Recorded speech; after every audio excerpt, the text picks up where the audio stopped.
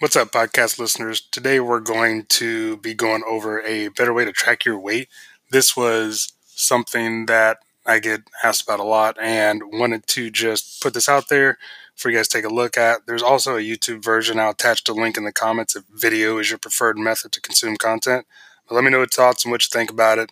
As always, appreciate you listening, and I'll talk to you soon. Take it easy. Something to the effect of, I track my weight every day, but I don't really see it move too much. And also admittedly, they're also not tracking things like their food, their sleep, their water, and things that we suggest that you track from one day to the next. So with that being said, you may get a lot of times where you don't necessarily get a really good picture of what's going on with your progress and your fitness, okay? So what we tell people to do are a few simple things, and I'm gonna give those to you right now. First, check your weight every day for 7 days. So every day at the exact same time. The best time that we like to tell people to do it, because it's easy to remember and it's already inserted into your day. You generally walk into the bathroom, you brush your teeth, step on the scale if you have one. If you don't have one, go get a scale. They're fairly inexpensive just to get your basic weight measurement, and check that weight every single day for the next 7 days. And then at the end of that 7 days, take the average of your weight for the week. Okay, so that's step one. Every day for 7 days, check your weight and average it out. Okay, step two is you're going to pick a day that you're going to continue to check your weight no matter what. So whether that's Sunday, Monday, Tuesday, Wednesday, Thursday, Friday, Saturday, you all know the days of the week. Choose a day, and then that is the day that you're going to check and measure your weight every week.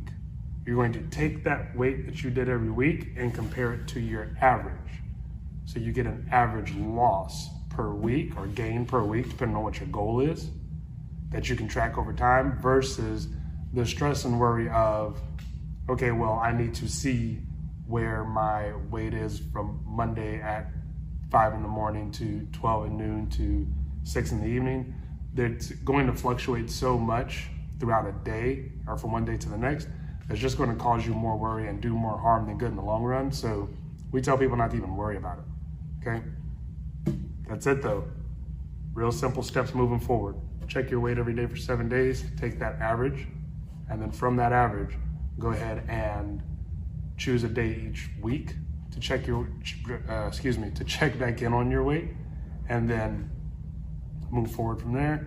Make adjustments as needed. So if you say are trying to lose a pound, pound and a half a week, and from 1 week to the next off your average, you notice that that loss doesn't happen, you may need to create either more of a deficit with increase in activity, or a decrease in the volume of your food, or an increase in the quality of your food, however you decide to attack that.